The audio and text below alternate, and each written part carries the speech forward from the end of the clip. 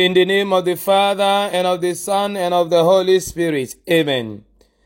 The grace of our Lord Jesus Christ, the love of God, and the sweet fellowship of the Holy Spirit be with you all. Good morning, dear children of God, and welcome to Tuesday of the 20th week in ordinary time of the church's year. Today being the 22nd day of August 2023, we celebrate the Queenship of Mary. Let us invite the Holy Spirit to come dwell in us.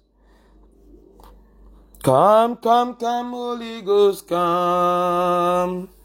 Come, come, come, Holy Ghost, come. Holy Ghost, come. Oh, come, oh, come. Holy Ghost, come. Oh, come, oh, come, come, come. The title of my homily today is, There is a reward for serving God. There is a reward for serving God. The first reading today is taken from the book of Judges chapter 6 from verse 11 to verse 24. And the gospel reading is taken from the gospel according to Matthew chapter 19 from verse 23 to verse 30. The feast of the Queenship of Mary was established by Pope Pius XII by his encyclical Ad Caeli Regnam, dated October 11, 1954. Mother Mary was proclaimed as Theotokos, meaning one who gives birth to God, or God-bearer, in the Council of Ephesus in the 5th century AD. Jesus is always the King of humanity, and naturally, his mother must have a share in the kingship of Jesus. She is the heavenly queen and is referred as woman, clothed with sun and having a crown with 12 bright stars in the book of Revelation. God has given to Mother Mary a great role to play in the eternal salvation of humanity when she became the mother of God's only Son, Jesus. She was conceived without any original sin that became a religious dogma in the year 1854, the dogma of Immaculate Conception. Mother Mary is the gate to heaven, and through her only mankind can enter heaven.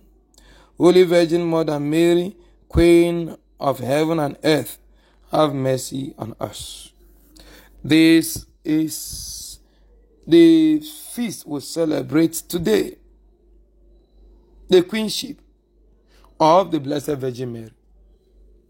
And one thing clear is this, that God rewards in a way that is outstanding, exceptional, and unprecedented, all those who serve him faithfully, consistently, persistently, and conscientiously. It is not enough to serve God. If you have chosen to serve God, then serve him with all your heart, with all your soul, with all your mind, with everything you have and are, and you shall find reward from God. In the first reading today, God called Gideon to lead the people of Israel and to fight to conquer the enemies of Israel.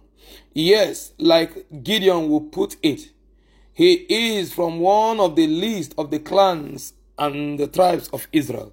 And in his own family, he considers himself the least. But again, to demonstrate that God is faithful to reward those who serve him faithfully, he made it clear to Gideon that as long as you serve me faithfully, I will give you victory over your enemies. I will exalt your reign and bless you in every way. I will reward you.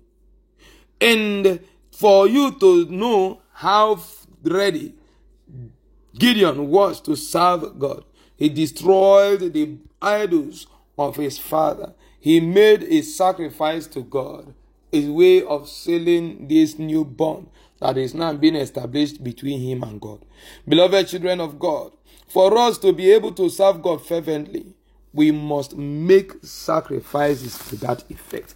This is what makes Mary to be outstanding. She sacrificed her virginity to conceive and give birth to the only begotten Son of God Almighty, Jesus Christ, our Savior. He also sacrificed the pleasure of the conjugal life, even as a married woman. For she was a virgin before conceiving Jesus and remained a virgin after giving birth to Jesus. And because Jesus is, like we saw in the brief note regarding today's feast, because Jesus is the King of the universe, because Jesus is the King of humanity, because Jesus is the King of heaven and earth, the mother cannot but have that exalted honor of being the Queen of this kingdom. And so she is the Queen of heaven and earth. Beloved children of God, this did not come without a cost. Mary would have to pay the ultimate price of sacrificing everything she held dear and sacrificing even the only begotten Son of hers, watching him die the shameful death of the cross and being part of those who took the body of Christ to bury. Beloved children of God, right in the gospel again, Jesus continues with his message that nobody leaves a father or his mother or his family or house or landed property without receiving in hundredfolds rewards for all of these sacrifices. The apostles asked Jesus a question which led to this very teaching. How about us who have left everything to follow you? Dear child of God, are you a follower of Christ? What have you left to follow Christ? Did you leave all you need to leave to follow Christ, or you are carrying them along while you are following Christ? Many Christians today are Christians and at the same time are non-Christians. They are Christians in the sense that they want to be close to Jesus. They want to follow Jesus, to enjoy the blessings of Jesus and the benevolence of Jesus. And yet they are not ready to be Christians because they do not want to drop those things that make them enemies of Jesus. And so they want to remain in the company of Jesus because of what they stand to gain, and yet they are not ready to make sacrifices for the sake of this relationship they have entered into with Jesus Christ. Dear friends in Christ, today's readings challenge us therefore to drop aside, to keep away from our life everything that is opposed to the presence of Christ. These are fathers, our mothers, our children, our families, our houses, our money, our fame, our power, and other landed property, every other thing that gives, if you like, material and earthbound values to our life that are actually in opposition to the presence of Christ and our living God in our lives. These must be sacrificed at the altar of apostleship and discipleship of Jesus. Some of us will need to sacrifice the gold of pleasure. Some of us will need to sacrifice the gold or the goats of fame, power, influence. Some of us will need to sacrifice some of our ambitions that are leading us away from God. Some of us need to sacrifice our selfishness and self-centeredness. Some of us need to sacrifice our quest for vengeance. We need to sacrifice unforgiveness and many other things that keep us at enmity with God, so that we may devote everything in us in serving God, everything around us in serving God, in order to enjoy the rewards that are due to those who faithfully serve God from the sincerity of their hearts.